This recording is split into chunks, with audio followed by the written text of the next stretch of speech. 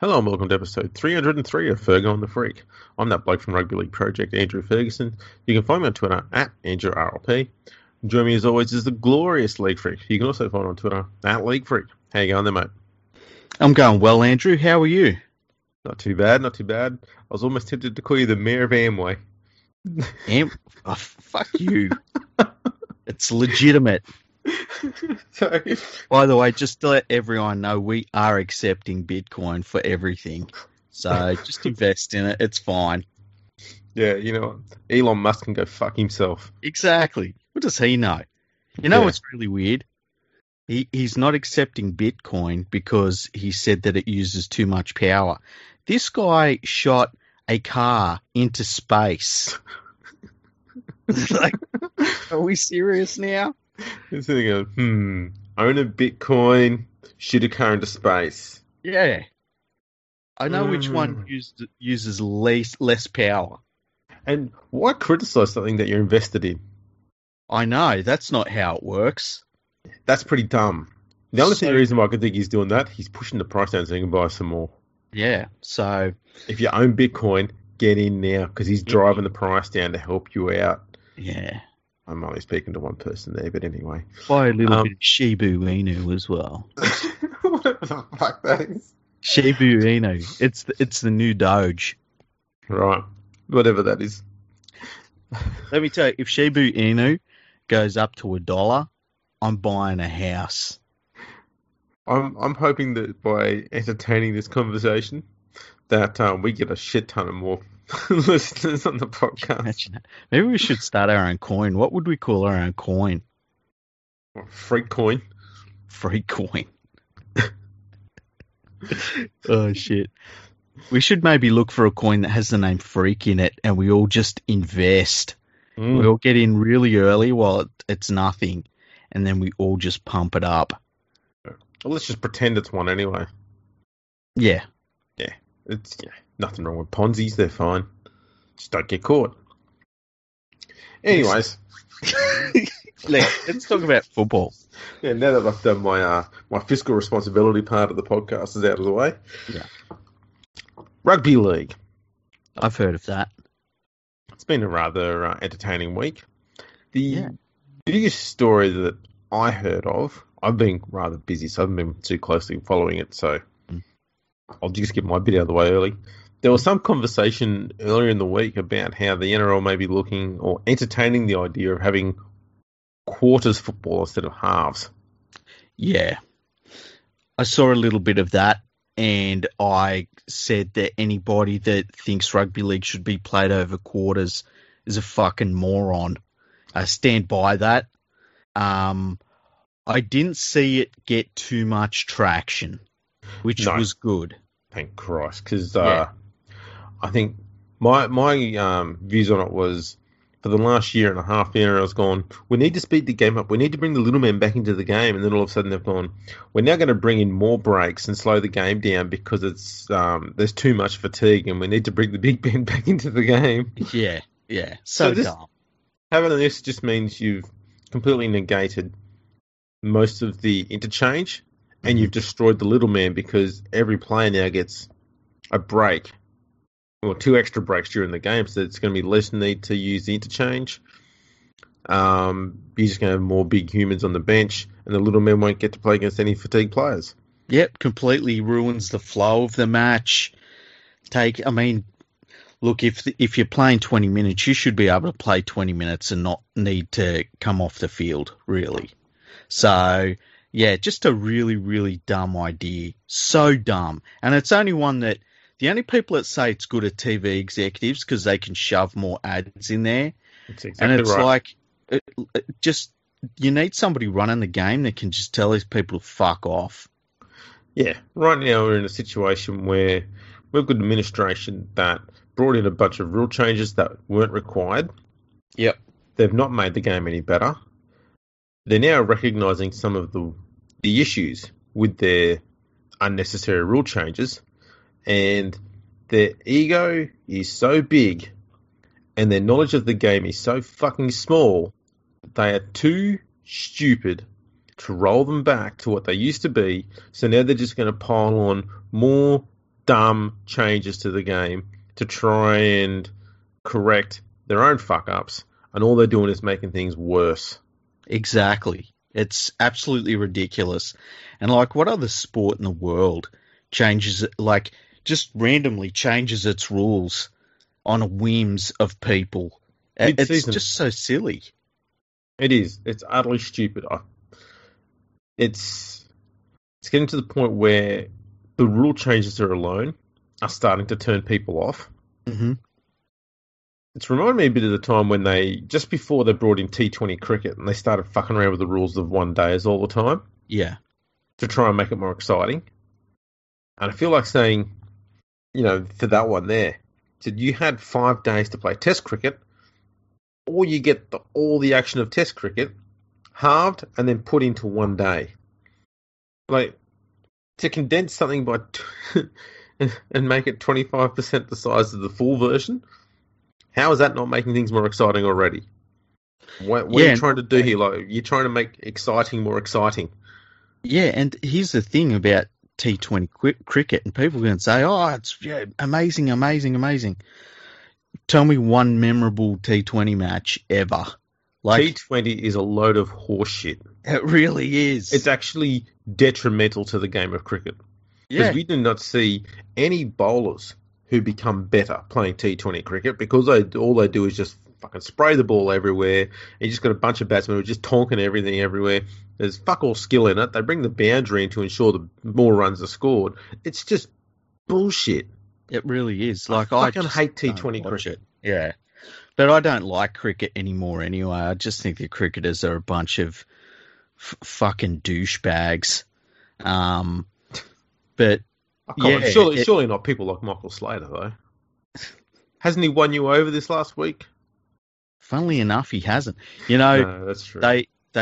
I saw on the news the other day, they were saying Australian cricketers send a message to everyone from the Maldives. It's like, why couldn't that Chinese rocket have just landed there? That would have been good. But anyway.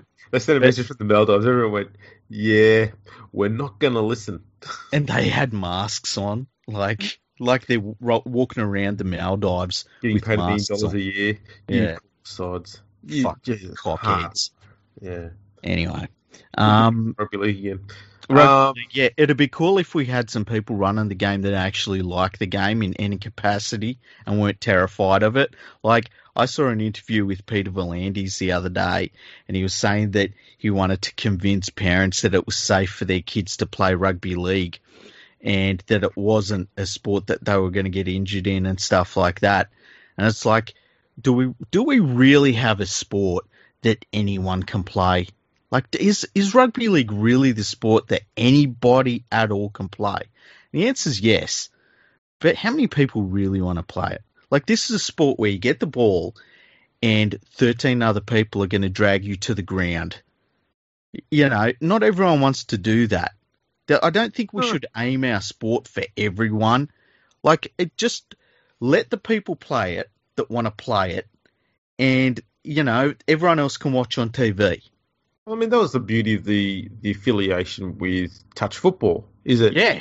For the kids who didn't want to get tackled or make tackles, and there are going to be kids like that, you've now got the touch version, so you can still have all the other great parts of playing footy, and you don't have to worry about getting yourself hurt if that was your big concern. So we'd already ticked that box. Yeah, we had a sport there for the likes of Clint Gutherson that doesn't want to get tackled. It's called touch football. Go and play that. Yeah, we don't need to make rugby league. And the stupid thing is, we're changing the rules of, like, the absolute top of the sport where you got professional sportsmen who know all of the risks of playing and that get fairly compensated for it. We're going to change that so that, some under fives parent doesn't get upset that a kid's going to get tackled. Yeah, it's stupid. But, it's Peter V'landys, so of course it's fucking stupid.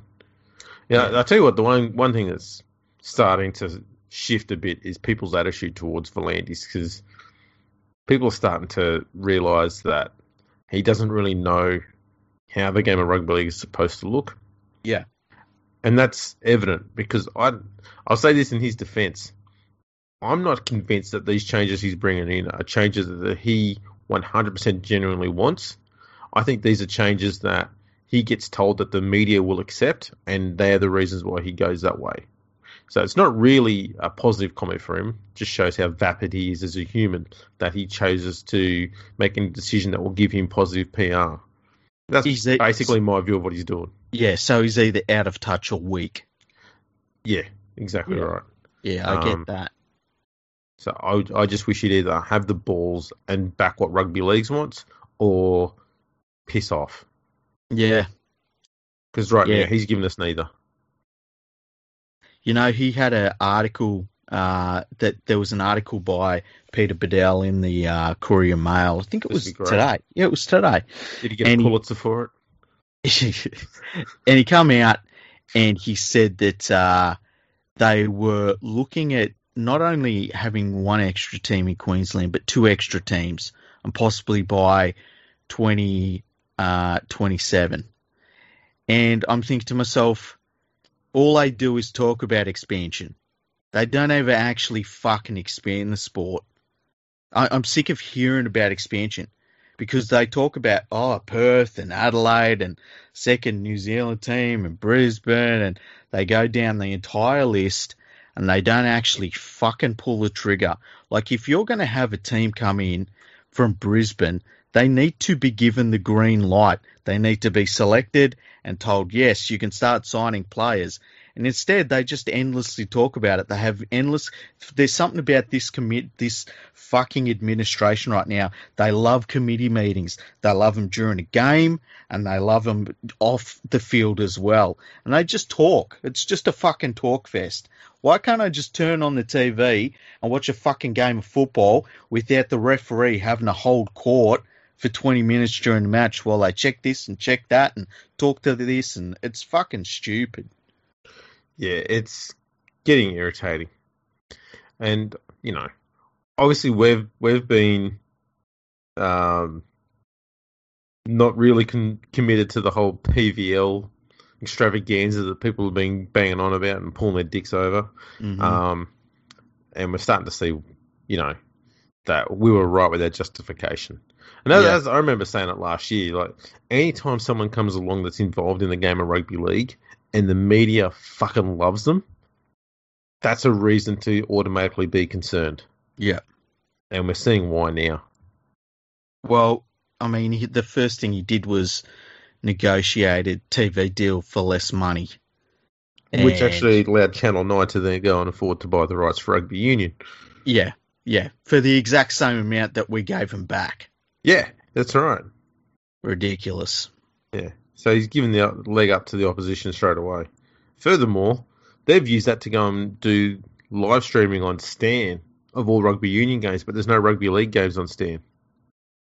Oh, really? See, I don't have Stan because I only got it through a work promotion, so I've had it. It's not, you know, I think I've watched it about 4 or 5 times in the last year. Yeah. You should check out their Australian comedy section. It's brilliant. Can you imagine? Yeah, it's not even comedy, but it's brilliant. They've got people doing stand-up shows, and it's like they're doing a practice run in front of a mirror, because you never hear anyone laughing. You know, it's funny you mention that, because I was looking at the Apple movies today, and because none of the big movies have been coming out because no one can go to them, it's a lot of smaller movies, and so there's a lot of Australian movies. And I'm thinking to myself, why does every Australian movie just have a picture of somebody standing in the desert, looking off into the distance, and it's got a shit name, like The Drover? Or, Well, that's because we only have outback people in Australia. The Water Diviner. Yeah, well, that's a Russell Crowe film, so that's bound to be shit. Who the fuck wants to watch a movie called The Water Diviner? No, don't be knocking water divining, though. It's pretty impressive. The only problem with that film is there's fuck all water divining in it, I'm sure. There was one that I saw, and it was about, it had two, I think Sam Neill was in it, and it was, I think it was called The Ram or The Sheep or something, and it was about a prize sheep. It's like, who the fuck is green lighting? And I bet you it's taxpayers that are paying for all these fucking movies. Yeah, if it's by Screen Australia, it'll be a taxpayer thing, I think. Yeah. Yeah. We're in a good mood tonight, aren't we? We are. We're just shitting on everything. It's fucking Yeah. fantastic. People love this. Speaking of shitting on things, it's Magic Weekend. Yeah. Yeah. Oh, don't you love Magic Weekend? I've been told by plenty of people in the media that everyone loves Magic Weekend. Yeah. Yeah. Apparently I do. I remember shitting on the concept initially, going, "This is just a promotional tool which the UK uses that we don't need. Yeah. So why are we doing it?" Well, look, anytime you can make sure that the vast majority of your rugby league base can't actually attend a game on the weekend, you got to go with it. Exactly. It's fantastic. Yeah. We've got 26 million people in Australia, and 2.5, 3 million people in Brisbane. So fuck the other 23 million. But at least we're promoting the game of rugby league in Brisbane, where it does struggle. Into a new market. Yeah, it's Hopefully, good. It's a really good promotional tool for rugby league in Brisbane. I wonder, and bear with me on this. Yeah. If we have this big rugby league extravaganza, we had one not too long ago that was entirely in one city in Australia, and if it gets a poor crowd at Magic Weekend, like it did in this other city when they had that rather rugby league extravaganza a few years back, would that immediately kill off any talk of expansion plans into that market like it did to that other region? Because remember, we had the rugby league nines in Perth. And apparently bad crowds was enough to turn the NRL off ever having an expansion team there. If we get, 3 crowds of 15,000, I mean, touch wood, it won't happen because, we don't want that to happen in rugby league. But imagine if that is what happened and they went, oh shit, the crowds didn't turn up. I wouldn't be shocked. Fuck all the expansion. Yeah, I wouldn't be shocked. It'd be very rugby league to make all of these places invest money to put together bids and then just say, oh, you had a bad weekend, can't do it. Yep, the media said so. Yeah. But there's no need for Magic Weekend in Australia. I get it for the UK. For the UK, it's, they needed another event. They needed to be able to promote it and stuff like that. Let's be honest, it's a good thing for the UK game. It's one of the very few smart ideas they've had. Yeah. I mean, if they had to run their game properly to start with, they'd never need a Magic Weekend. Mm-hmm. But given the shit situation they put themselves in, a Magic Weekend is actually a pretty good idea. But we definitely just do not need it here. And the only way a Magic Weekend would work is if you put it in a city where they don't have an NRL team. Yeah. Make that city pay a ton of money to have it there as a promotional tool because you have a whole lot of people traveling there. It's a win-win for the game. It's a win-win for the city. And hopefully it's a win-win for having an expansion team in a new market. So a Magic Weekend in Perth would have been a great idea. Yeah, it would have been. Putting in Brisbane, I mean, you may as well have Magic Weekend at fucking Leichhardt Oval. Well, there's a reason we went away from having just a Sydney competition where you only had games in one city because it was kind of a bad thing for the game overall. Yeah, the game wasn't growing because of it. And it got stagnant. It's just silly. I don't understand it, but the media absolutely loves it. And I don't get why. I know that people go there and they travel to it and they enjoy themselves. I get that. I'm not saying that they can't enjoy themselves, but to do it at the expense of every single other place where rugby league could have been played this weekend, there's no upside to it at all. Nope. None at all. What could have been a Magic round was to have every game played in a regional area instead of one city. Yeah, that would have been good. That would have been magic. Yeah. Especially this year, would have been good to actually have a few games in maybe some of those areas, if possible, that were impacted by bushfires back in, start of 2020, end of 2019. Go there, and that way you could get fans to travel to some of those games, inject a bit of cash into those local economies, help them out, help them with their rebuild. Would have been brilliant. Sure, the facilities may not be fantastic, but if you're doing it it's just a one-off thing. The NRL can take the hit for one round, especially if it's going to help these local communities. It's fucking amazing PR. Would have been brilliant. That would have been magic. The funny thing was, in the article today, because Peter V'landys obviously, he's trying to get some headlines. And so he was saying that they should add 2 extra teams in Queensland, which makes zero sense at all.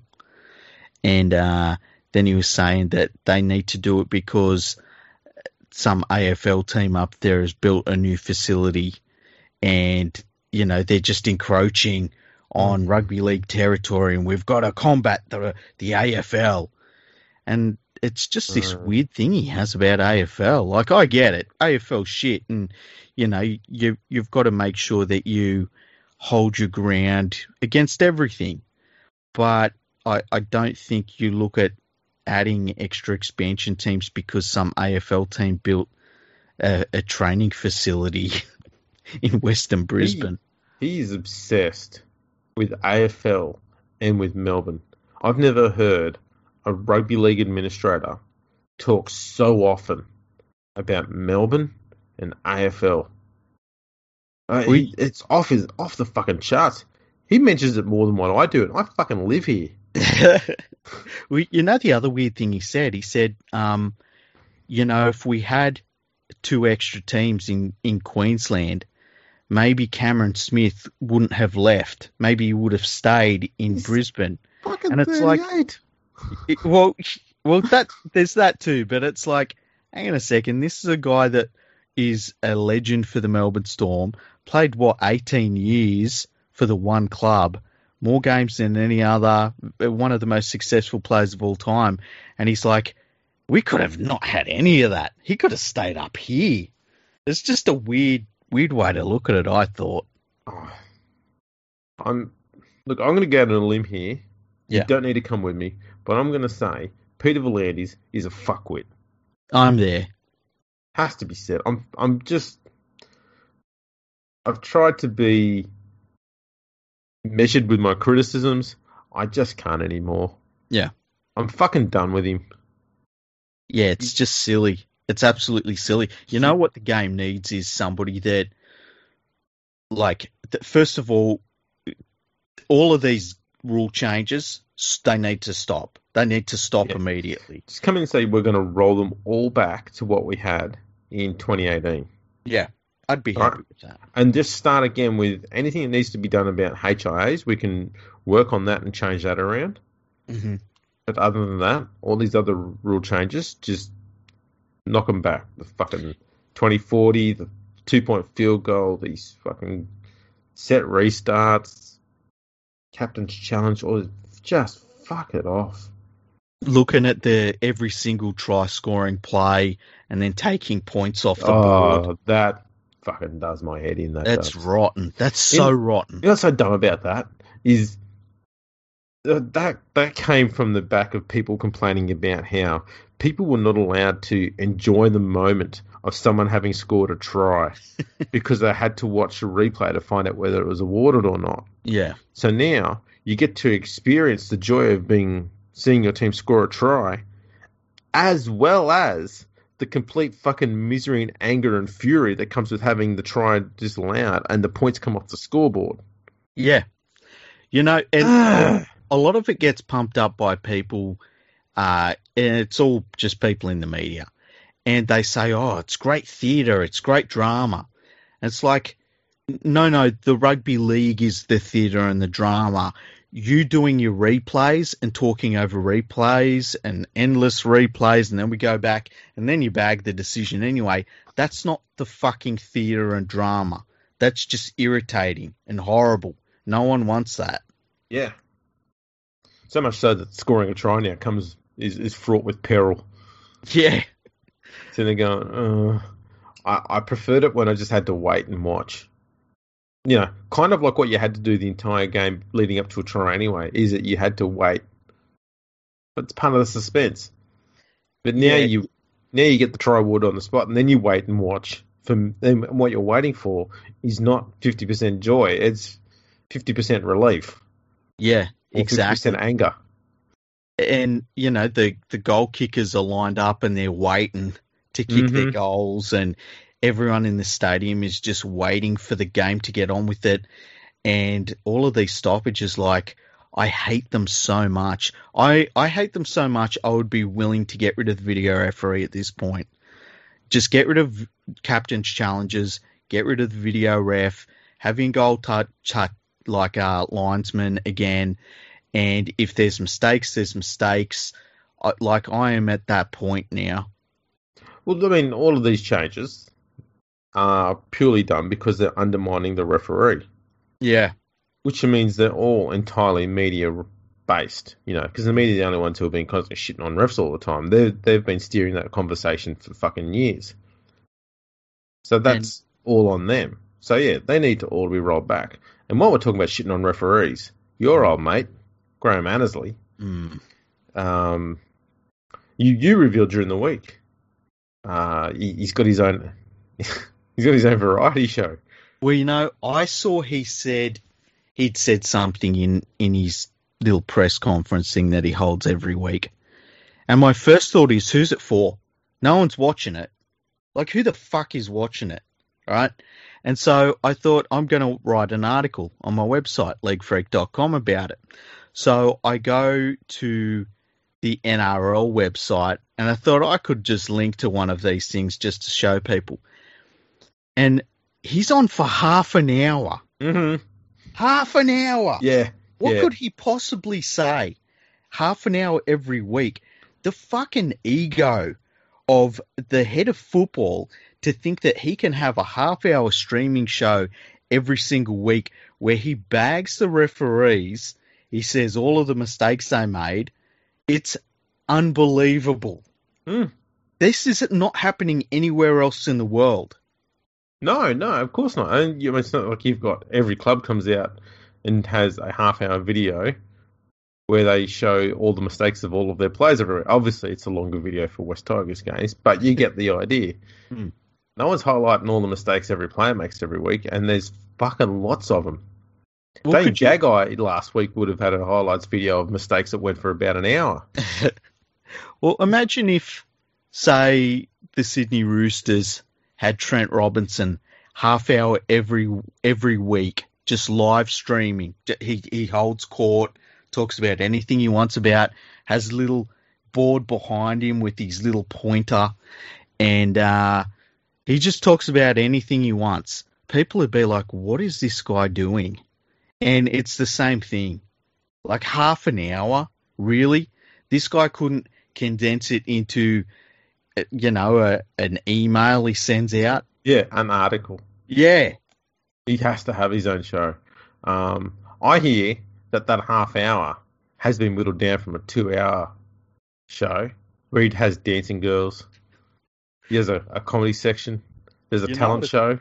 You know what it's like? It's like in the movie Casino, where the guy gets banned from running casinos, because they say that he's involved with the mob, and his ego's too big to let the lifestyle go. So he ends up hosting this variety show in a casino. So then he's a performer and he can be there, and he has guests come on and stuff. Like, how far away are we from Graham Annesley having a guest come on, sits down, he's got something in his cup, he always jokes that it's alcohol, promotes movies and shit.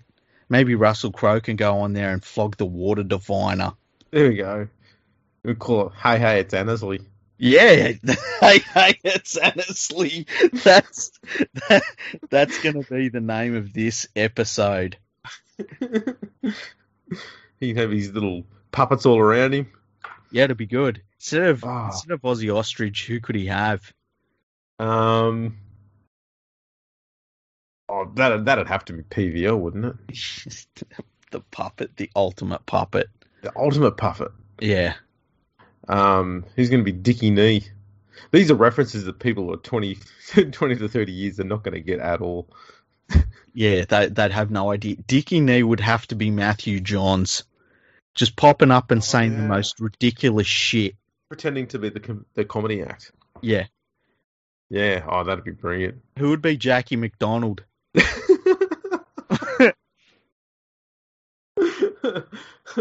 Oh dear.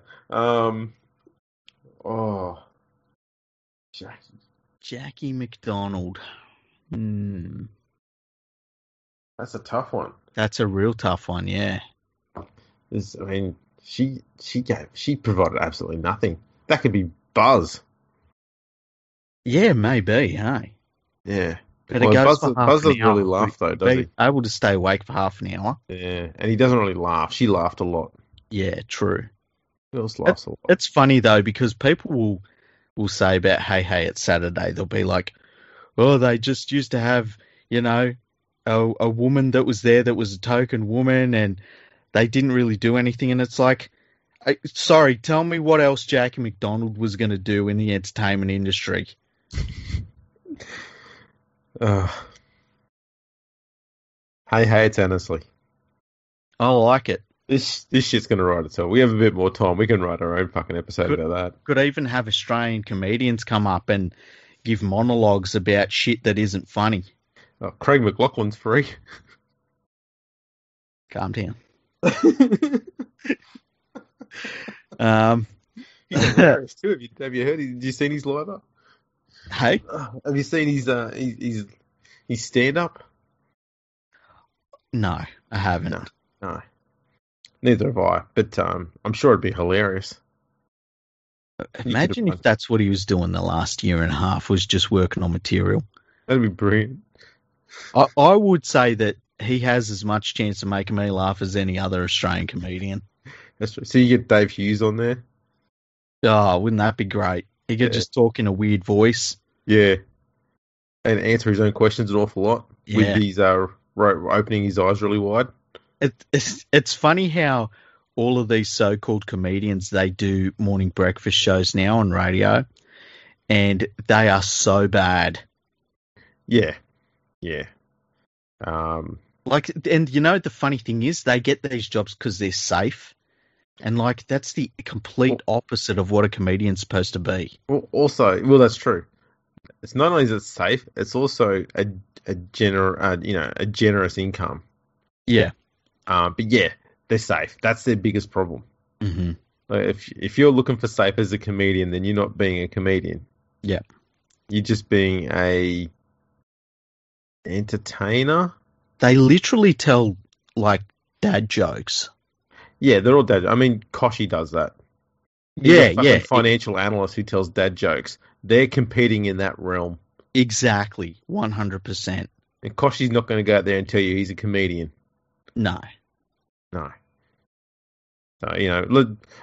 let's hear it for David Kosh, Australia's greatest comedian. Because that's pretty much where we're at right now. Who else could you say is a comedian that's not actually a comedian? Like, anytime the Logies come around and that, you know how Channel 9 pretends Carl's drunk? And it's oh, Carl, careful there, Carl. Carl's getting all hands again. So ridiculous.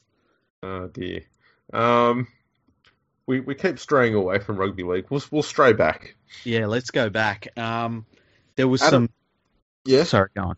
I was going to say Adam Reynolds he was in a bit of a tug of war between the Broncos and the Sharks, and he's decided to refuse the Sharks' claim, which was sizable, and he's gone to the Broncos. Yeah, good move. I think it's a good move for everyone. They get some time. They get 3 years of a halfback that they don't have to worry about the halfback for 3 years.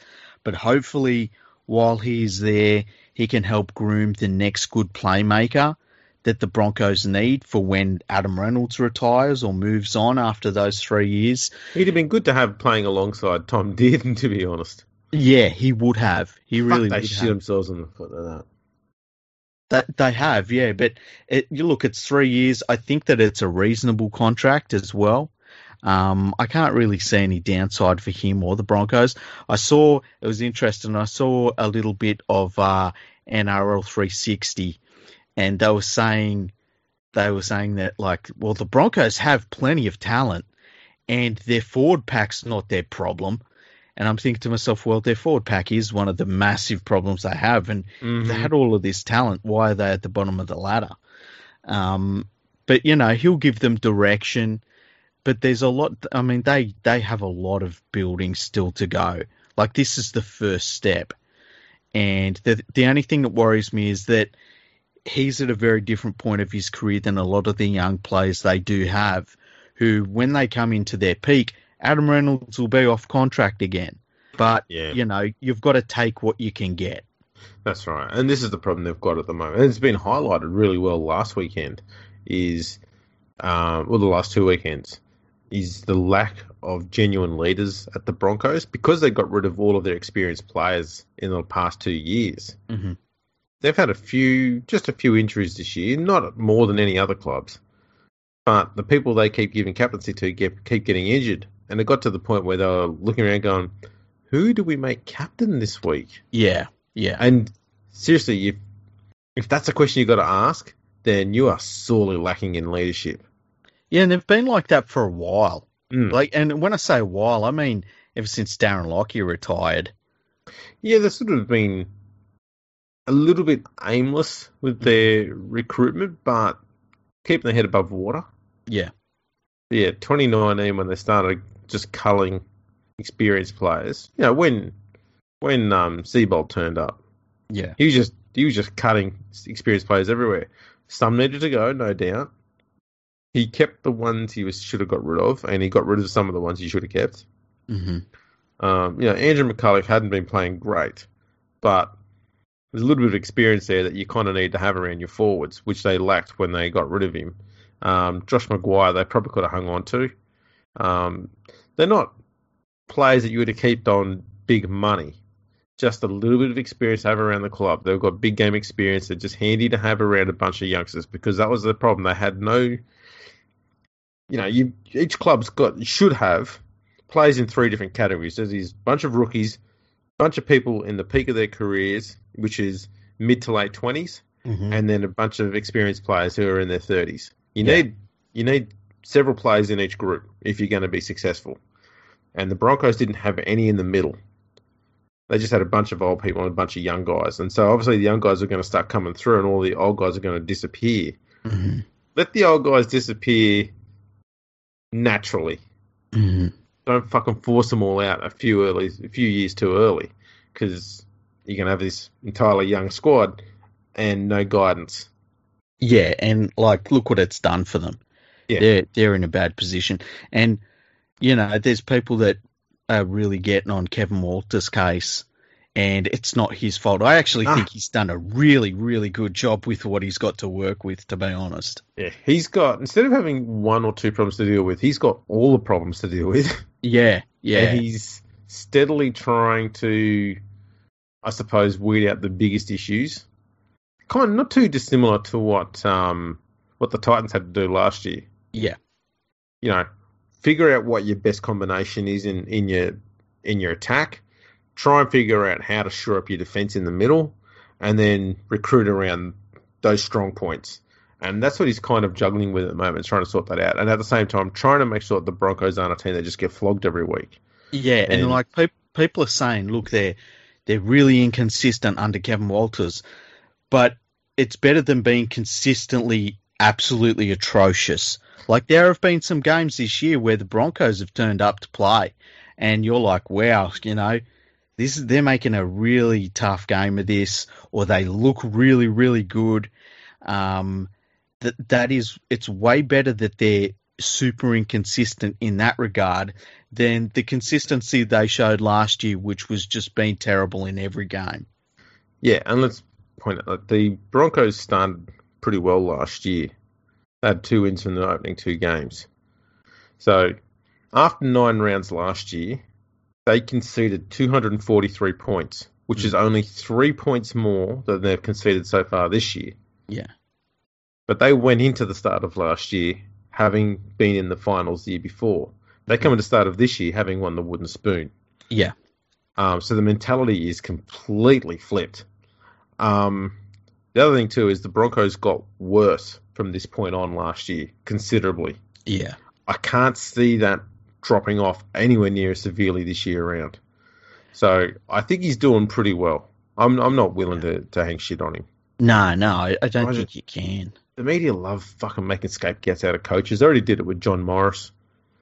Yeah, look at how the the Sharks, I mean, they made that decision on John Morris, and they've been atrocious. Like, they might be the worst team in the league since they made that decision. And I get the feeling they pinned a lot of hopes on getting Adam Reynolds. And now where are the Sharks at?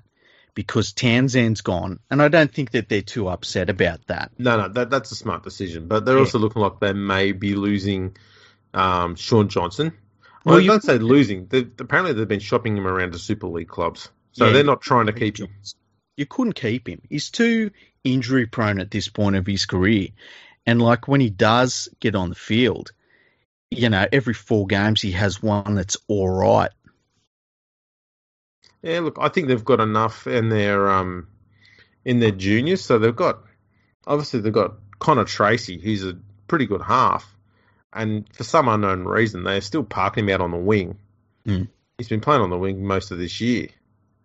I don't know why they can't just bring a proper winger up. And I'm not having a go at him. He's played pretty fucking well for a bloke who's so horribly out of position. He's not been the problem at all with that Sharks team, but they are not utilising the skill set he has because he's got a great passing game and a good short kicking game, and he can't use any of it when he's parked out on the wing all match. Yeah. The thing I don't understand is why, if you get a caretaker coach that comes in, right, and you're already looking towards next season, like this season's over for the Sharks. It's done. They were going to be in the finals, I think, maybe 7th or 8th, but under Morris, they're going to be in the finals. It's over now.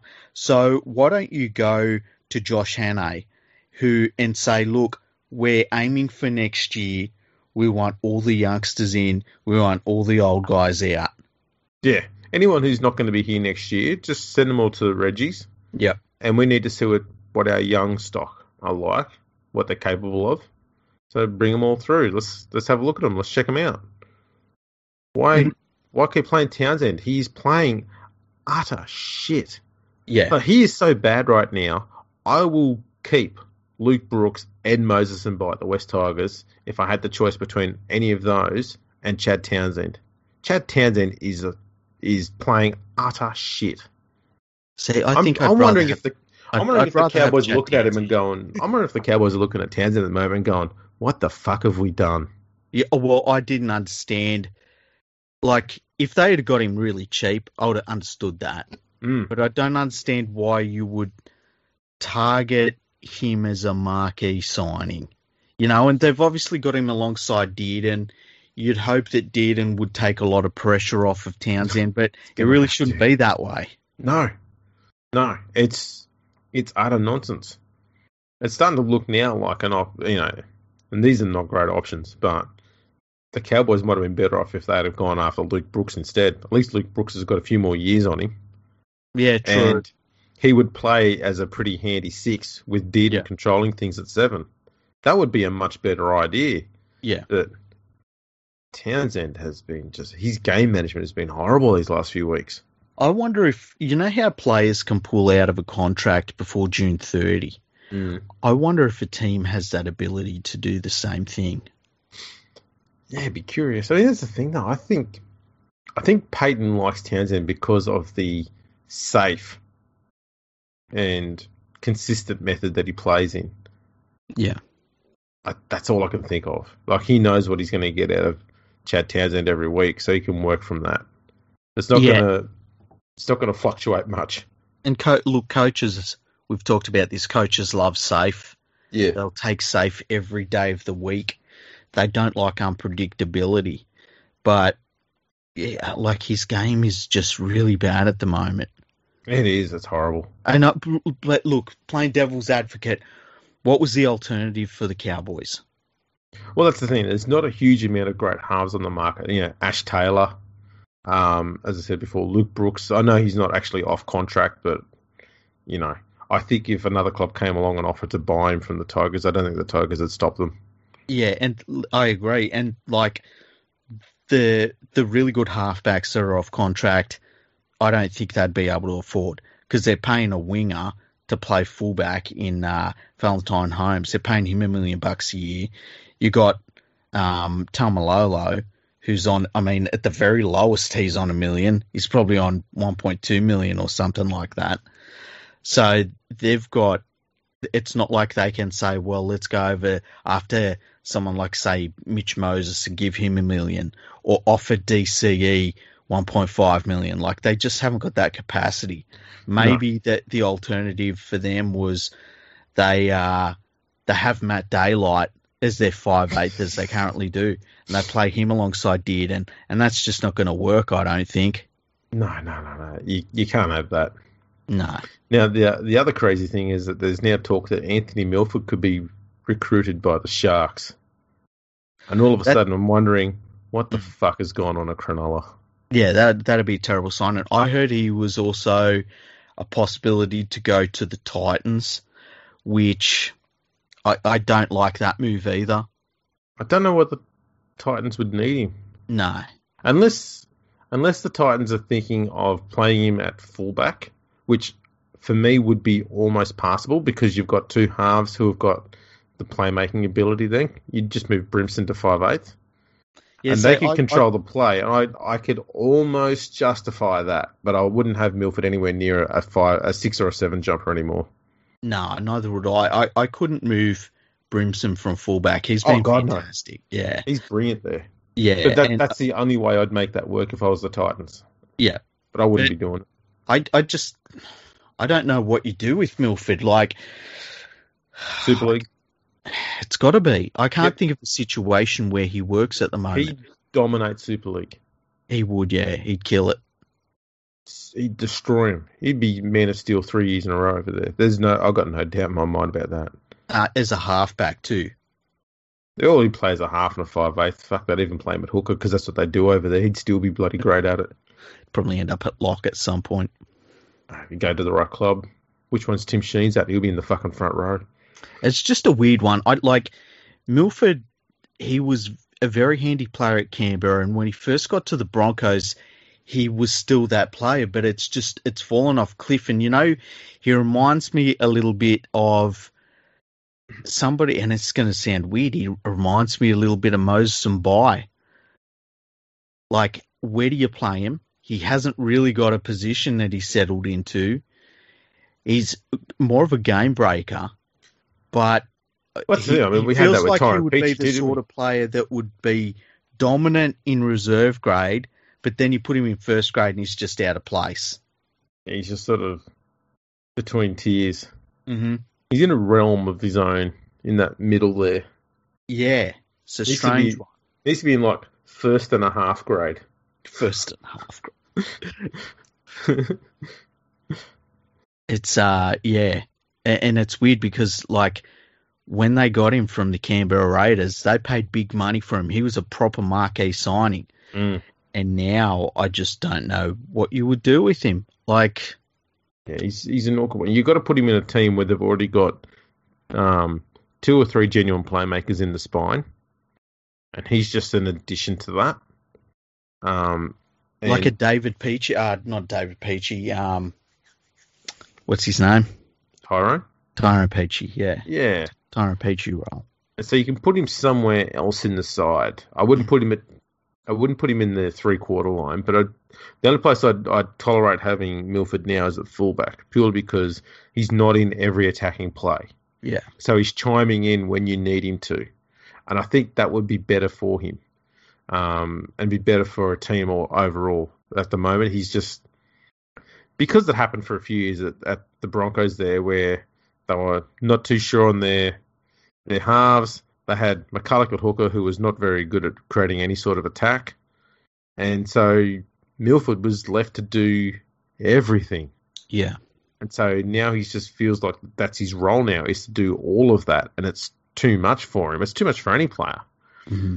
So that's the situation he's in. Whereas I think if he was to be in a role where all of that responsibility is weaned back hard, I think it'd be the best thing for him and for whatever team he goes to. But yeah, it's got to be a club where he can slot in at fullback, and they've already got set halves and a good hooker, and they don't need any constant attacking plays from this bloke in every second tackle. Yeah. I don't know which club needs that though. Yeah, I'm not sure. Penrith, they're not going to fucking sign him. They don't need him. But that's the sort of thing I'm talking about, though. Like, that's where you'd have to go, something like that. Yeah, or like a Roosters where Mm. they just find this really unique place for him to work with. Yeah. But outside of that, like, Actually, no, South would have been perfect with Reynolds and Walker in the halves mhm. and Cook at dummy half. Yeah, it would have worked good at fullback there. Well, You know what I mean? what if he went to Souths alongside Cody Walker? So they've got the hooker in Cook. Cody Walker's there at 5'8". So you've got a certain amount of playmaking, you've got a certain amount of leadership and that already. I wonder if you could get something out of him there. I mean, it wouldn't be something I would do if I was Souths, but I'm just wondering, like, I'm trying to find a position for him. I really am. Yeah, I don't think South without Reynolds is a good place for him. Yeah, I don't know which other club will be able to take him. You'd need to have good halves and a hooker. Would you take? Okay, here's a question for you. Would you? Which lineup scares you more? The Parramatta Eels with Gutherson or the Parramatta Eels with Milford at fullback? With Milford at fullback. It does me too, hey? Yeah, I think his attack is more threatening. He's got a better kicking game too. Yeah. How weird's that, though? Yeah, but that's the thing. That's exactly what I'm talking about, though, because the three-man playmakers, your halves and your hooker, are set, and they're good at what they do. He's just got to chime in. And saying that, Gutherson has been playing good this year, but that's nice if you ran the ball. What about outside of DCE at Manly? If Foran retires, actually it wouldn't be too bad either, because Yeah. DCE actually can handle that workload. Yeah, DCE is one of the few with all his experience and, he's a pretty good leader and stuff like that. I think he could take so much pressure off of Milford. Yeah, and Milford's actually got the skill set to be able to take a little bit off DCE as well, so it would work both pretty well there. Yeah. So yeah, that wouldn't be a bad one. Especially you got Tom Trebojevic at fullback. All they need's a 9 there. Yeah. I can't think of any good 9s that are on the market, though. Brandon Smith. Yeah, I feel like he wouldn't go to Manly, though. I don't know. That's the If thing. he went to, you know what? If he went to Brisbane, it'd be a good start. It would. Sure, I'd fucking love him at the West Tigers, though. He'd be perfect there. Tigers aren't fucking talking to him, though. Yeah. Of course they're not. No, he needs some outside backs. But let's not go down that fucking avenue. Yeah, well, fuck it, let's do it. Tigers have signed themselves an outside back. They need defensive power in the middle, and they've gone and signed an English centre. Because we know how great defenders they are. Yeah, there's been a long list of fantastic English centres in the last 20 years that have come into the NRL and dominated. Add him to the list alongside, of defensive powerhouse centres at the West Tigers. He's not going to be worse than James Roberts. He's not going to be worse than Joe Leilua defensively. I don't know. That's not exactly a high bar to fucking clear. I've seen enough of him playing to know that this is Oliver Gildart. I've seen enough of him to know that at least he knows where he should be standing in the defensive line, and that he should move up in the same fucking line as everybody else when he's moving in the defensive line. He understands that basic concept, which is immensely better than those two fucking idiots that the West Tigers have got at the moment that they're paying a shit ton of money to. That's a good point. But it's just he doesn't stick too well to a lot of tackles sometimes. And I worry that given that the NRL tends to have a lot of big back rowers running at centres, whereas in the Super League it's all, your opposite number runs at you the whole time. So it's like for like all the time. The NRL is much better at getting second rowers running at smaller men. I worry that he might struggle if he's got to take on, Kikau and Tormalolo and, players like that on a regular basis, because he's not going to get he doesn't deal with that too much in the English game. English game runs are much more, as I said, centre attacks centre, winger attacks winger. They run at their own opposite number most of the time. Yeah, I would never, ever sign an English centre. Ever, ever, ever, ever. No. So, well done, West Tigers. Fucking geniuses. Now all you need's another winger and another centre and another winger and another centre. You're starting to get a nice little forward pack there. Yeah, so, all we need then is we just need to get Tim Sheens back as coach and we can figure out which one of those will play in the prop. Yeah, positionless football. Yeah, just have the same robots all across the field. Be brilliant. Tackle and don't do much else. Fucking genius. What else has been going on? Sam Walker re-signed for the Sydney Roosters for 2 seasons. Good call. Which I think is a good move for him. Yeah, it's a good call for both parties. Yeah. He's shown plenty of great skill already in just a handful of games there. And if they can get him alongside Keary for 2 seasons, fucking hell. You know, if I was Sam Walker, I sign that contract and I turn to the coach and I say, I need 2 weeks to let my body heal, because he's not yet filled out as a first grade footballer. And that's not to say he hasn't got the skills or anything like that, because he just does. And his vision for someone as young as he is absolutely off the charts. Yeah. But physically, he needs to be allowed to prepare himself for the rigours of first grade football. I think he's been thrown in a lot earlier than they would have wanted because of all the injuries. And you saw in the last game, he was getting beaten up a little bit. That's the problem, though. I don't know if they've got anyone they can actually replace him with, though. You think of all the injuries they've had to the half so far this year. I think Lamb might be coming back this week, which would have given them the opportunity. But Hutchison getting injured, that's just screwed him over again. So he's going to have to play because they've still got Keary out. Oh, they've just been absolutely hammered with the injuries in the halves. I've not seen the team cop this many injuries to the players in the spine in 9 weeks. I can't recall it ever happened this much before. It's insane. I mean, they've got one of them is retired in Friend. Had 2 other hookers get injured. Yeah, it's just insane. Yeah, Tedesco's been out. Oh, a lot of people don't have much sympathy for the Roosters, but I do feel for them a bit this year because the number of long-term injuries. I mean, they've had a few players retire already, and Cordner's not exactly a bloody done deal to finish the season either. They shouldn't bring him back. No, I did see one article today that said that he's not going to be considered for Origin. I went, you think? Yeah. Jesus Christ. By the way, have you started putting your Origin team together yet? No. Okay, you got to get onto that. Yeah, because everybody else is.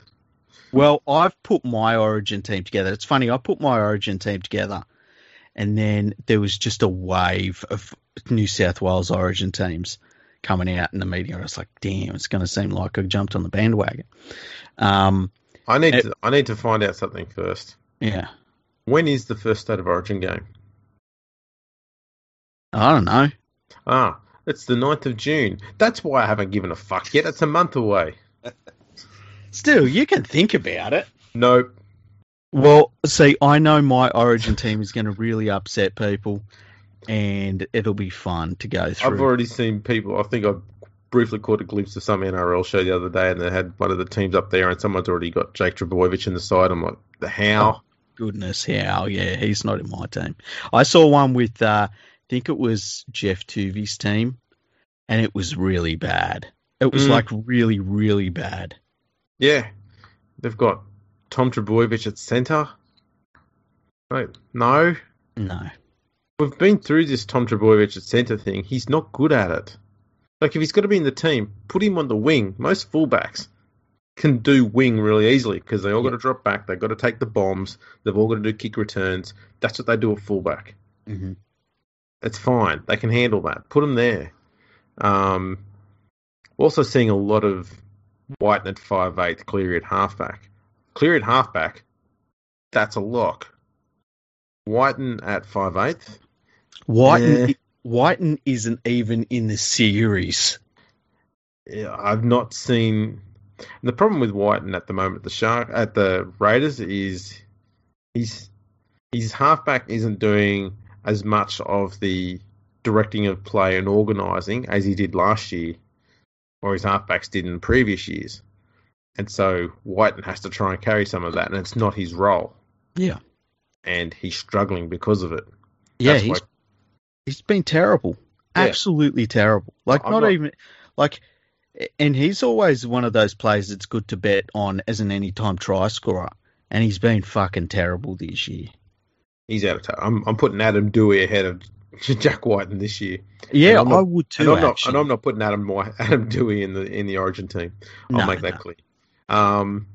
So for me, I don't see how Luai's not in the bloody conversation.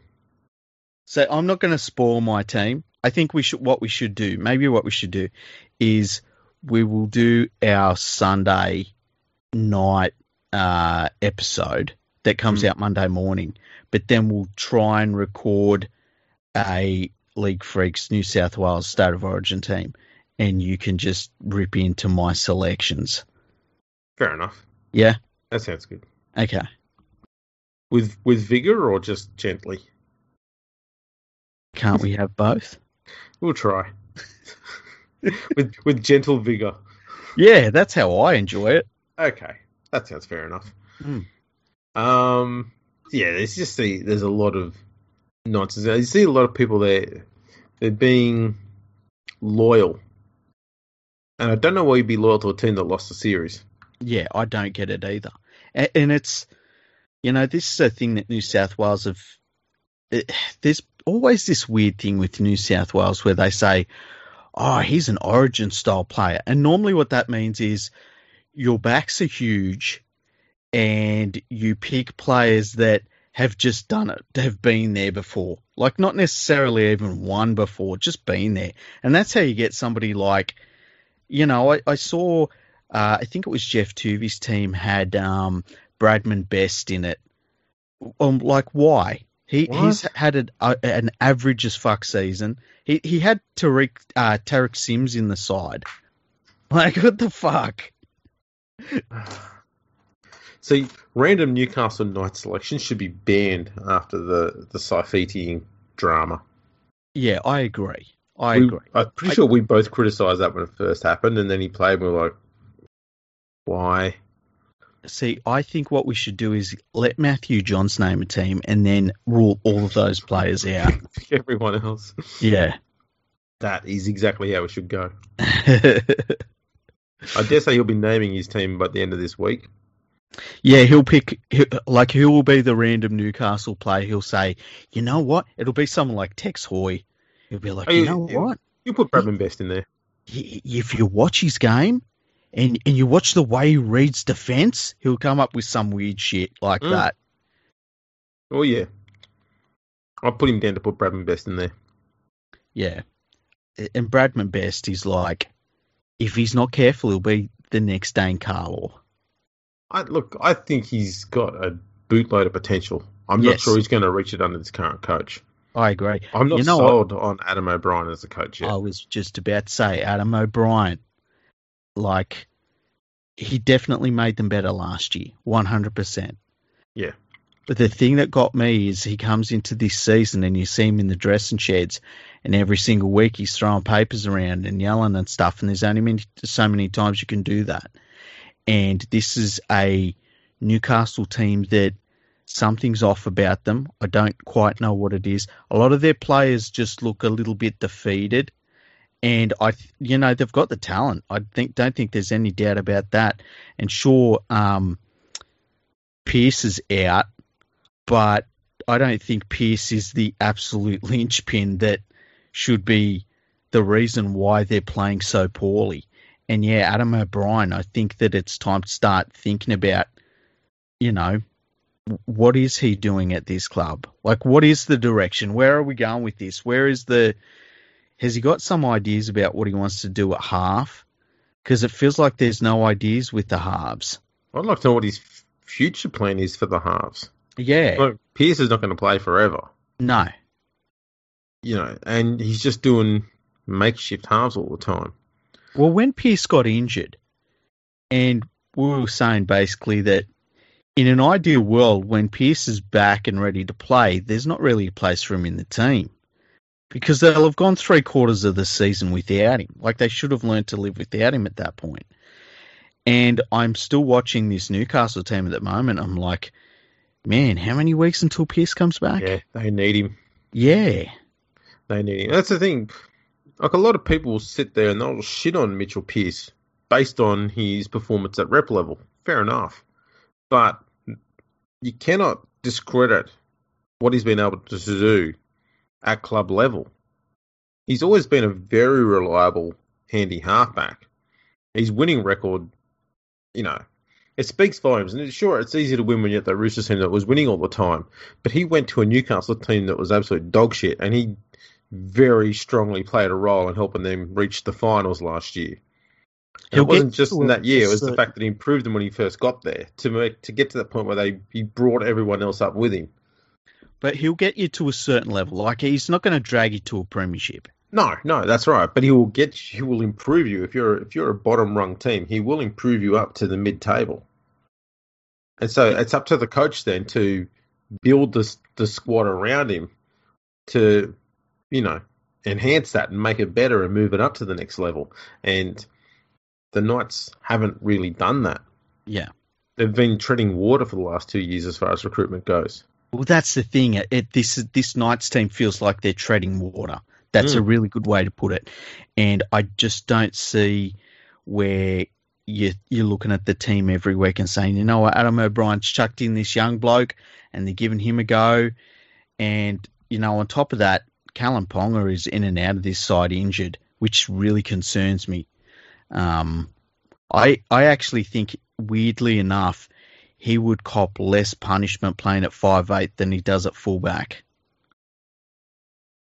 Yeah, the problem though, I think, is he'd be a lot easier to shut down, I think, at 5'8" because he'd be getting the ball a lot more. Yeah. So you just have a second rower constantly on his ass all the fucking time, and you don't want to have a big man on him all the time. So being a fullback when he comes in occasionally, it's a little bit too random, his involvement, to risk having a second rower on him all the time. But he is getting smashed at fullback. He is. But it's the same thing too. He does run the ball back pretty hard for a smallish guy. True, but I just think even when he's taking the balls from high bombs and stuff, like, he's just getting blasted out of the game at this point. And if I'm the Newcastle Knights, and I believe they've signed him to a long-term deal already. I think he's already signed that deal. I'm not sure. But I'm looking at his long-term, I want him at the club for the next 10 years. And I just worry that he's another one of these players getting bashed out the game. Because he's a slight sort of player. Yeah. And the thing I would be looking at is I would be lining him up with, say, Jonathan Thurston, who was a pretty slight dude himself. Not as slight as Ponga, but, that same similar sort of build. And I'd be looking at, how he was able to get through all that, work defensively and things like that. Well, I guess if you put him at 6, you can probably have Tyson Frizzell as his protector, so to speak. Yeah. So I suppose that's an option. I just think at 5'8" you've got options, whereas at fullback he's just such a big target because if you shut him down, you shut down the Knights. Yeah. Speaking of the Knights, they're playing against the West Tigers this week. Yeah, I tipped the Knights. Oh, really? Yeah, I'm sorry. Now, it's probably surprising for you people some of the changes that the Tigers made. Mm-hmm. Zach Cheney got dumped. That is no surprise. He was god awful last week. Mm-hmm. Dropped everything. I think he even dropped his guts at one stage. Jake Sipkin, who actually had been playing pretty well at hooker, he's been dumped from the side. So that Jacob Little can come back in. So Little is now going to be the only number 9. I'm not sure he's played 80 minutes yet. If he has, it's only 1 or 2 games. Mm-hmm. So that's going to be a bit of a stretch. The other thing that's been interesting is Adam Dewey has been one of the very few shining lights for the Tigers in the last month. And he's been doing bloody good football, playing 5'8". Mm-hmm. And so he's been moved from 5'8" to centre so that Moses and Mbye can go to 5'8" alongside Luke Brooks. The odd thing there is a rookie in Jock Madden. He's a very talented young halfback. He's named on the bench. And you would guess that he would come into the starting... I mean, he has to come into the starting side and Mbye go to the bench. If he's not going to start in the game, the only role he's going to get is to cover Jacob Little at hooker. Yeah. If he can't do 80 minutes. And if that's the case, why put a halfback on the bench when you just had a hooker who'd been playing there anyway? Why not just leave him on the bench? So, yeah, I'd be dumping Brooks and say, let's give Madden a go. I mean, Tigers' season is done. Let's be clear. Yeah. They're not gaining anything by leaving Brooks there if he's not performing. He's never been dropped. So, drop him, put him under pressure, see what he does. Let this young Madden kid have a crack. See how he goes. But don't pair him up with Moses and Mbye. Put him with the informed 5'8" Adam Dewey. Because Dewey's, we assume, is going to be the long-term 5'8" for the club. So let him learn the role a bit more. And put him in a situation here where, you know, with any luck, he's alongside a halfback who's not a fucking mute. That would be helpful. Yeah, yeah. And, you know, the thing about Dewey is when they signed him, like, you kind of thought, okay, they've signed him as a fullback, but then he plays some fullback, then he plays some 5'8", now he's out to the centres, and it's like, okay, so what was the plan when you signed him? Because there's very few plays that you sign where you're like, well, we're going to sign this guy so that we can move him around the field. I don't know. This is the thing, and what worries me is that he had a few weeks where he got to settle down and focus on one job, and he very quickly showed that he can learn new roles and adapt real quickly. And he started to become quite a good little playmaker there. And he took on the line when he got close to, you know, when we got in the 10-metre area, he'd take the line on, he'd back himself, and that was just great to see. Yeah. And he didn't do it all the time, so he was picking his moments pretty well. And then all of a sudden we took him out of that role and moved him to the centres. So we're now going to give him less ball. I don't understand the purpose of this at all, and why the team is consistently sticking with having to have Moses and Mbye in the 13. Like, I don't mind if they want to put him in the 17. At the moment, he probably deserves to be in the 17. But if the Tigers are smart about their long-term plans, Moses and Mbye doesn't fit in the 30-man squad at all. And they should be trying to get rid of him at the end of this year. Yeah. Stop putting him in the team. Just 2 weeks ago or 3 weeks ago, they were talking about trying to make him play as a Tyrone Peachy-style lock. Yet they've never played him at lock. They've played him at centre and off the bench. Make up your fucking minds. And then you put him at 5'8", you're sabotaging the attack again by moving our inform half into the centres in order to put this bloke at 5'8", whose defence is atrocious. He's going to have a bunch of big blokes running at him there. Clemmer's going to run holes through him all bloody game. I don't get it. But how about the fact that you've got a team that you would look at this team right now and say, okay, Roberts, you want to get rid of him. Leilua, you'd want to get rid of him for sure. Brooks, in an ideal world, you'd replace him with someone.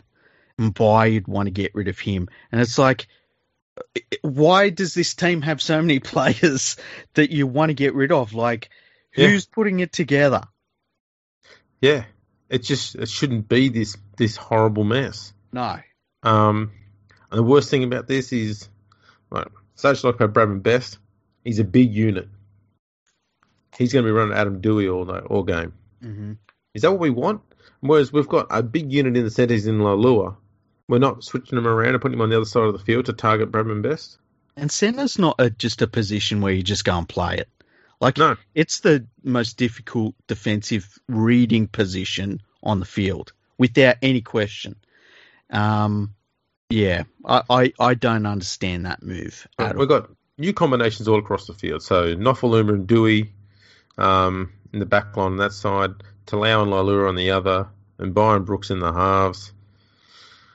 Oh my god, it's a fucking mess. If you rated the West Tigers performances on a scale of 1 to 10, right? And it's just the West Tigers. I'm not saying that the 10 is Wally Lewis. I'm just saying within the squad. And I think it's fair to say Dane Laurie is your 10. Adam Dewey, I think, is a really good 8. Who's the next on that list?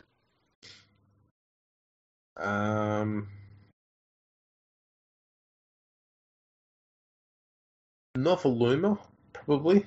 And he's been hot and cold at times. Yeah, he's like I probably have him as a 6. yeah. Lailua as well. I put him as a 6. He sort of drops in and out of games occasionally. And that's the thing. It's like you've really got to think about it. It's not like you look at some of the other teams in the league, and if you did that same thing, you could rattle off names pretty easy. And they certainly wouldn't. You wouldn't be down to 6 with your third player. No, God no. That's the thing. The Tigers are a mess, and the only thing that's going to save them from the wooden spoon is just how bad the Bulldogs are. Yeah, 100%. That was always going to be the case. By the way, let's talk about. Did you see Kyle Flanagan when he fronted the press conference and he got a bit teary-eyed? Look, I didn't see it. I heard about it. Mm-hmm. My only question is, did Kyle's dad ring up Trent and demand answers as to why his son didn't get picked? It's a really good question. I'm sure he has, hey? Mm-hmm. I bet he has. Maybe that's why Kyle was crying. Well, no, Dad's going to ring coach again. I'm going to have to find a new club again. If my dad was Shane Flanagan, I'd be fucking upset too. Yeah. Oh no, that's right. He's just reminded me that he still exists as my father. I forgot about that. The club said that they said to him, "You don't have to do the press conference." He said, "No, I wanted to." And look, I guess with how he's played this year, like he's been really bad this year. Hang on, I just want to go back to that press conference thing. Was this a press conference that was going to be about him being dropped, or was it just one that he was assigned to do anyway, whether he's dropped or not? Well, what they said, and you don't know what the truth is, but what they said was that they told him he didn't have to answer the media's questions. It was just like, a bit of media time with the players. Okay. And they said, you don't have to do it. And they said that he said he wanted to do it. Okay. So, and they asked him obviously about being dropped and, then they got onto what roles his dad played in supporting him and stuff, and that got him all upset.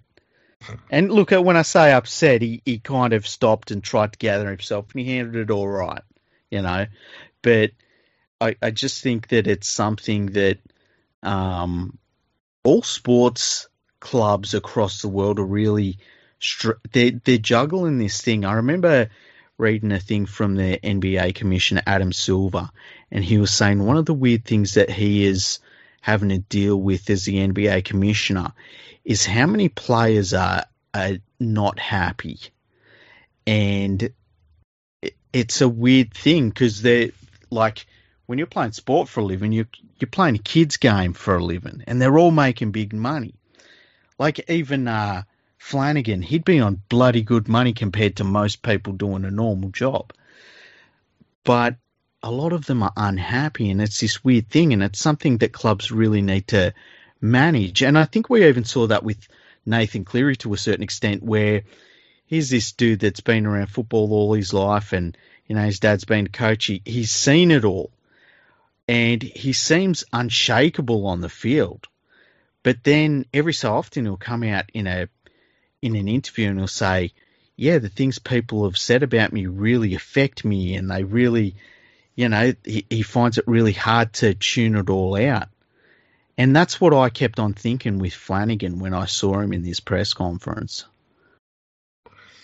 Yeah. I don't know,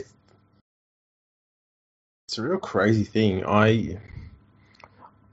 I'm not going to sit there and mock him because he's got himself in a bit of a bad spot at the moment because of the team he's walked into Mm-hmm. and the just woeful coach that they have. Yeah. No, he was on a hiding to nothing that was never going to lead to success. I don't see.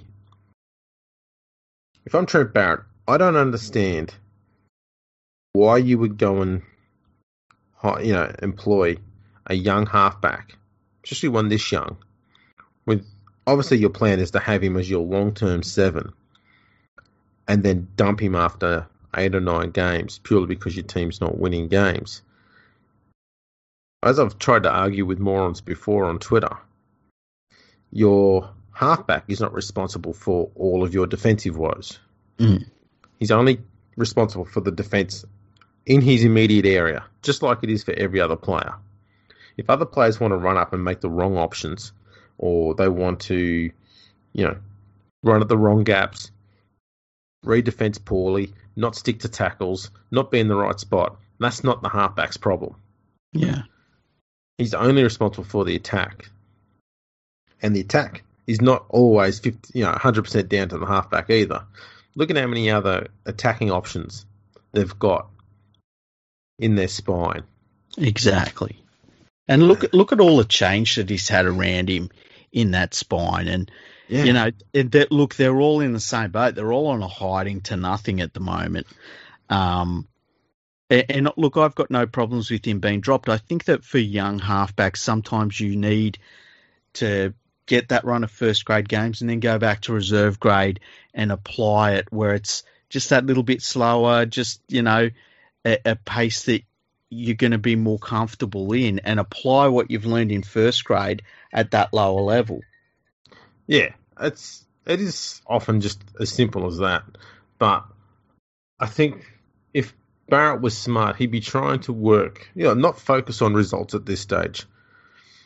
Focus on being A, competitive, but B, trying to run plays and structures and systems that you can build upon in future years as you start to build and strengthen your squad. And at the moment, he's not doing any of that. He's putting the team out there and thinking, oh, we'll get a win, and we'll just keep throwing the same fucking dart at the board all the time. Mm. And it's not working. And so instead of changing the way he does things, he goes, oh, I'll ditch the fucking halfback. Yeah. What's he going to achieve out of it? You bring in another halfback. If that team wins, then how long do you keep Flanagan in reserves for? Mm-hmm. And pursue this halfback? And if they lose, how long do you keep Flanagan in reserves for? Yeah. To justify having brought this guy up? You're on a fucking hiding to nothing. I don't understand why you do that. Like, he's so early in his career, you don't know enough about him as to what it is that his strengths and weaknesses are, and whether he was the right player or not, or whether you can work with him or not. It's different when you're talking about someone like Luke Brooks, who's played 150 games. Yeah. You know all there is to know about him. And if the team's not winning and their attack is struggling, you go, you know what? Maybe it's time we try a new halfback. We've tried this guy here for several years. It's not working. Let's try someone else. Mm-hmm. But when you're looking at someone who's only played several games, it's a fucking rough call to say that, it's on him. Yeah, and I look at someone like Nathan Cleary. There's still stuff I'm seeing him do in games, like in the last few weeks, where I'm like, oh, he's adding that, or he's working that part of his game out. Well, that little pass he did to Luai, where he looked to likely he was going to pass to the inside runner, and then passed a no-look pass to Luai instead, running the opposite direction. I think it was on the weekend. Fucking lovely little play. I hadn't seen Cleary do no-look passes like that before. Yeah, there's the thing that he's doing this year really well, and he started doing it last year, is like knowing when to run the ball. Like if he just runs the ball as good as he's running it now, he's going to be one of the best running halfbacks that I've ever seen, because he just knows the right time to run. And it's not when there's it's easy to run when there's a giant gap and, you run through it. It's when the defense is just retreating and they're kind of set, but not completely, and then you run. And it's so you're still learning about Cleary. And as you say, how do you know about a halfback who's just getting used to being a first grader, Yeah. Oh, no, I don't get it. There's no future planning with this. I don't understand any of it at all. So it's Trent Barrett, he's a fucking idiot. That's pretty much all I can surmise out of that. Well, they started talking about, I think it was Danny Weidler asked him a question. Well, it looked like Danny Weidler's ear. We all know what Danny Weidler's ears look like. Not so much his head, but his ears, definitely. We've got his fucking ears down pat. How fucked is that, eh? But Danny Weidler's ear was asking him, like, at what point does the pressure come onto you? And, Trent Barrett, like, I'll be honest, he looks like one of those guys to me, the lights are on, but nobody's home sort of thing. And he's sort of, staring into fucking nothingness, sort of saying, well... Deer in headlights.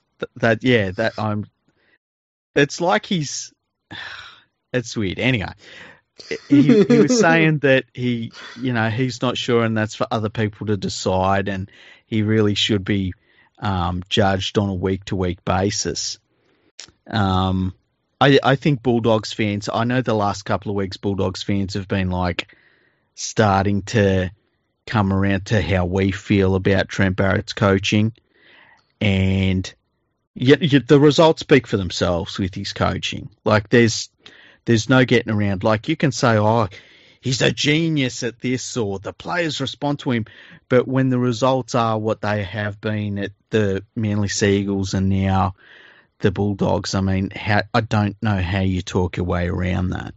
No, he took their one asset which they had the last few years, which was they had a very good defensive system in place. Mm-hmm. And I know that might seem odd to a lot of people, but you look at how hard a lot of teams had to work to score points against the Bulldogs. Yeah. They had a very good defensive system in place. They weren't getting flogged by any means. No. And if they did, it was because the attack was that good. They earned those points. That's not the case anymore. The defense is just, it's like the West Tigers defense. Like, seriously, it's just guessing. It's every man for himself. No one's working together. It's all, we need to stop them. You do what you got to do, and, hopefully it works. And that's pretty much the fucking game plan in defense. An attack is just get to the last and kick. Yeah, and and that's with a better squad. Yeah. Yeah, no, he's added better players than with their last year. Absolutely. It's not a good situation for the Bulldogs. And how long do you...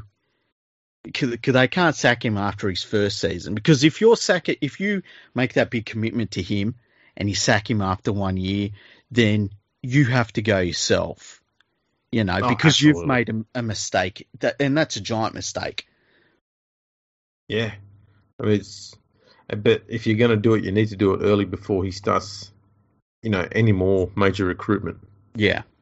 And that's the problem too, is they've already recruited heavily. Like, when I'm talking heavily as in amount of money they've invested in their back line.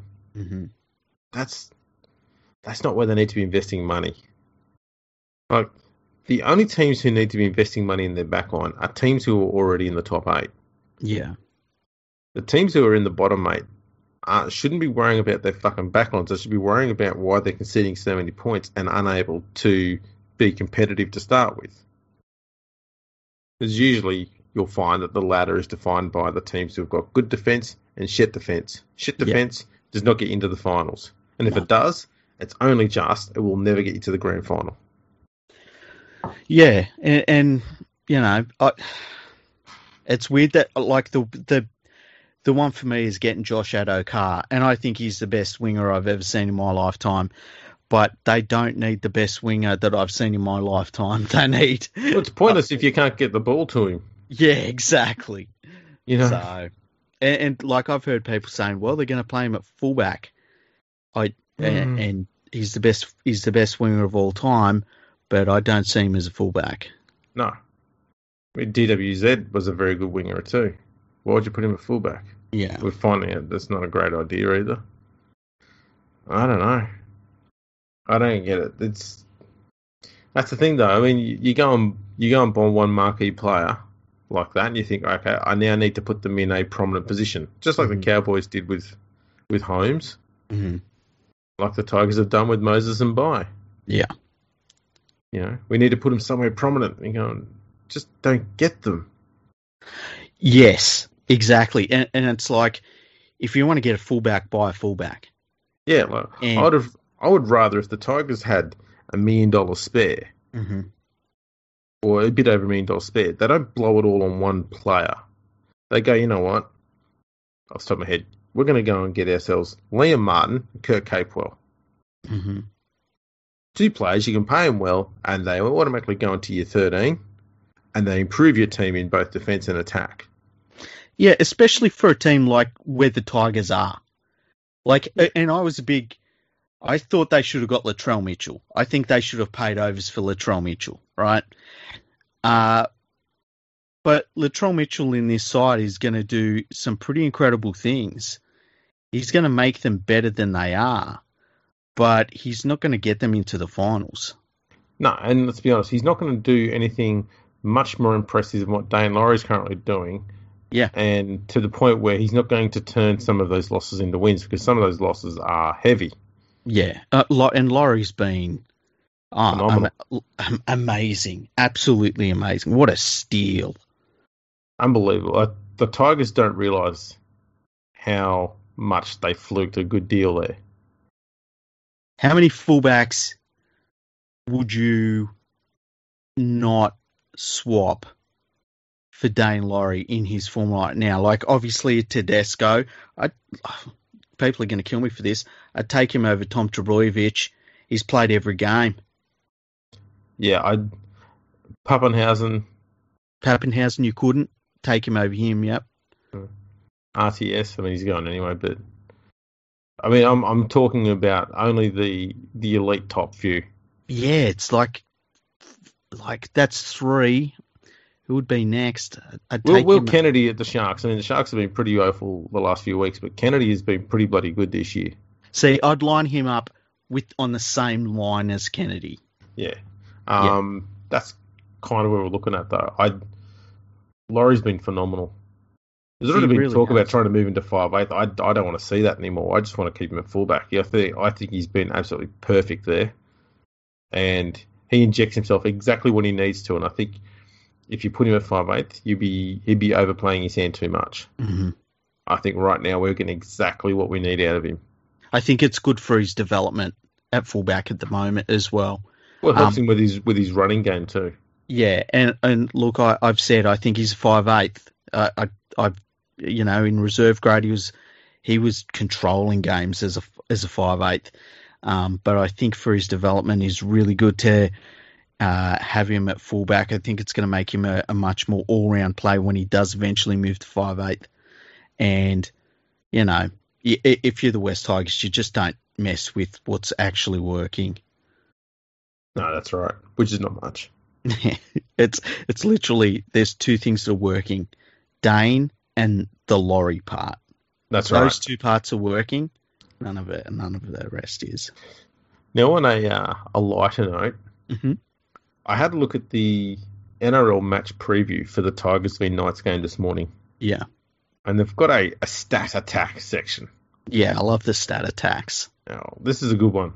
I think we've uncovered a few issues that the Knights and Tigers have got with this one.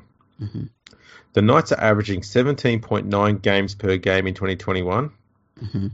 You heard that right? 17.9 games per game. Oh, games per game. In my head, I switched it to points. No. It says here games. Jeez, that's a lot of games per game. just a tick ahead of the Tigers, who are averaging 17.6 games per match. Wow, so they're playing the same amount of games per game. It's a lot of games per game for both teams to be playing, though. So if you divide the amount of points the Tigers have played by how many games they're trying to play per match, the defence works out pretty good. Yeah, they'd be right up there with Penrith. Oh, ahead. Yeah. Because let's be honest, we've got here, what? 17.6 for the Tigers? Mm-hmm. Times 9. So they've played 158.4 games so far this year. Yeah, they're doing well with injuries considering that. And they've only conceded 262 points in those 158 games. Yeah.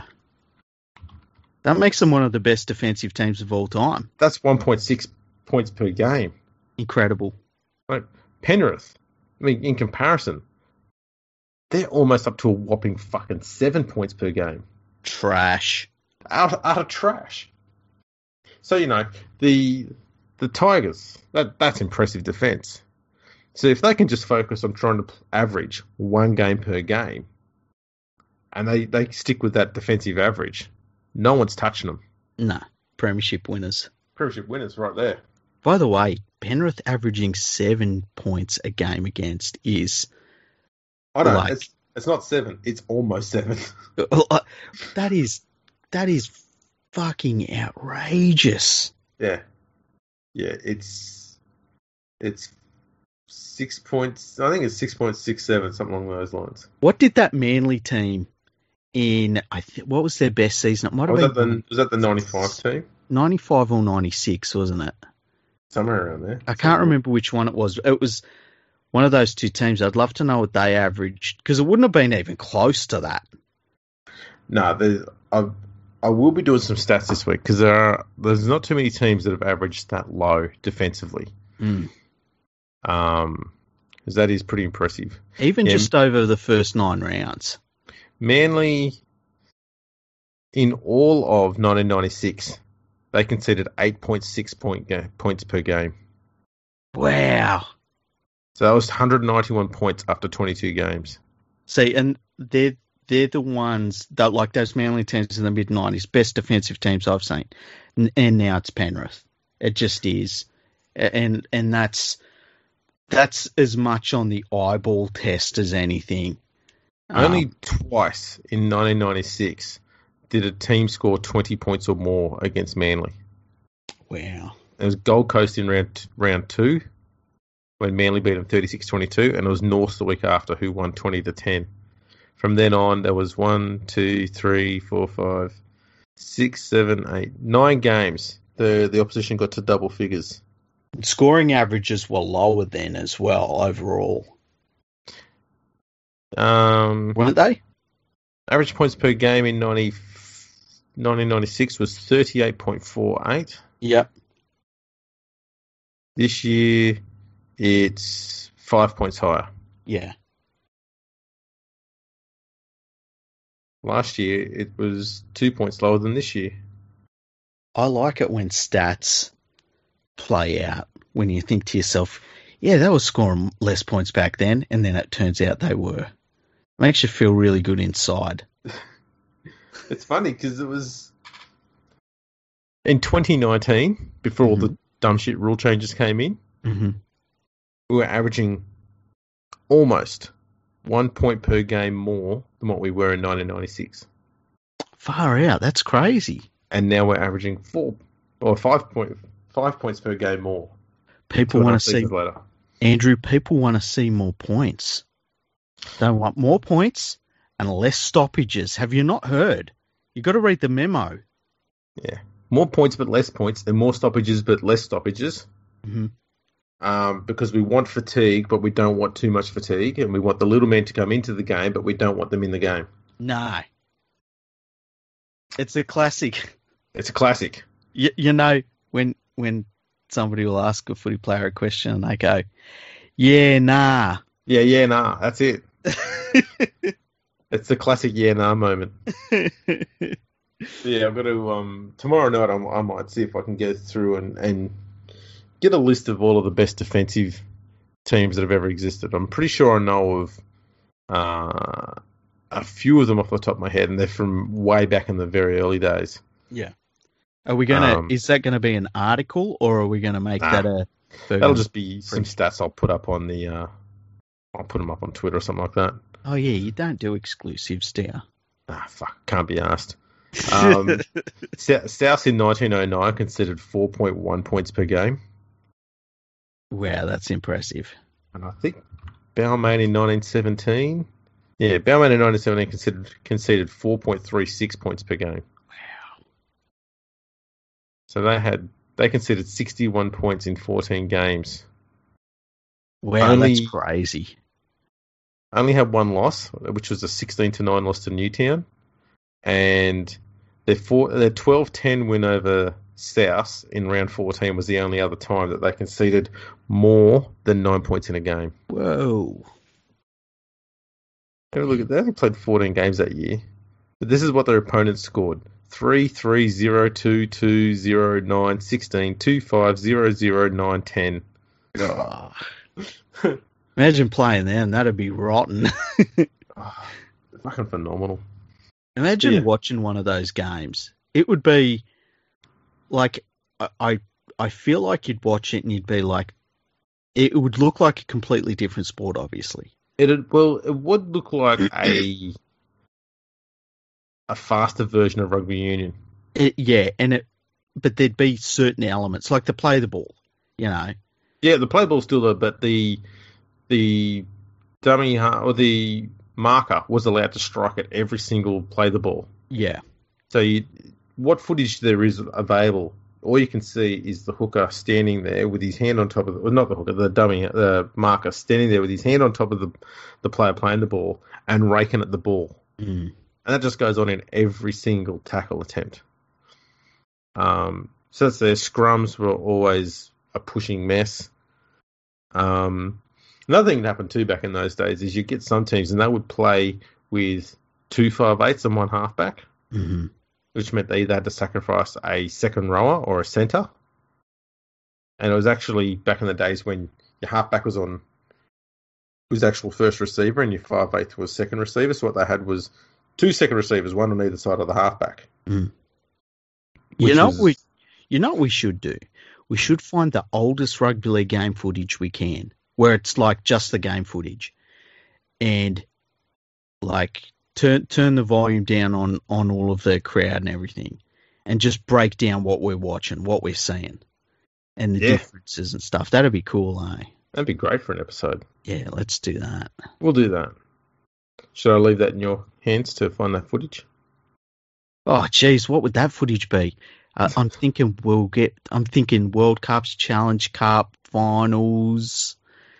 What's the thing? I mean, it doesn't matter if you're restricted to the English game. The English game was better than the Australian game for many of those earlier years, so it'd be a good example. Thinking, like, how far back there would be of footage, because obviously they're going to have more of it in England than we did in Australia.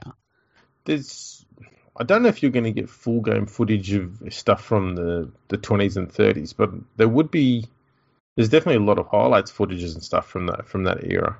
Maybe what we can do is we can find as much of just pure game footage as we can from old games, like really old games, and we'll put a couple of different ones together back to back, and that'll be good. That'll be good fun.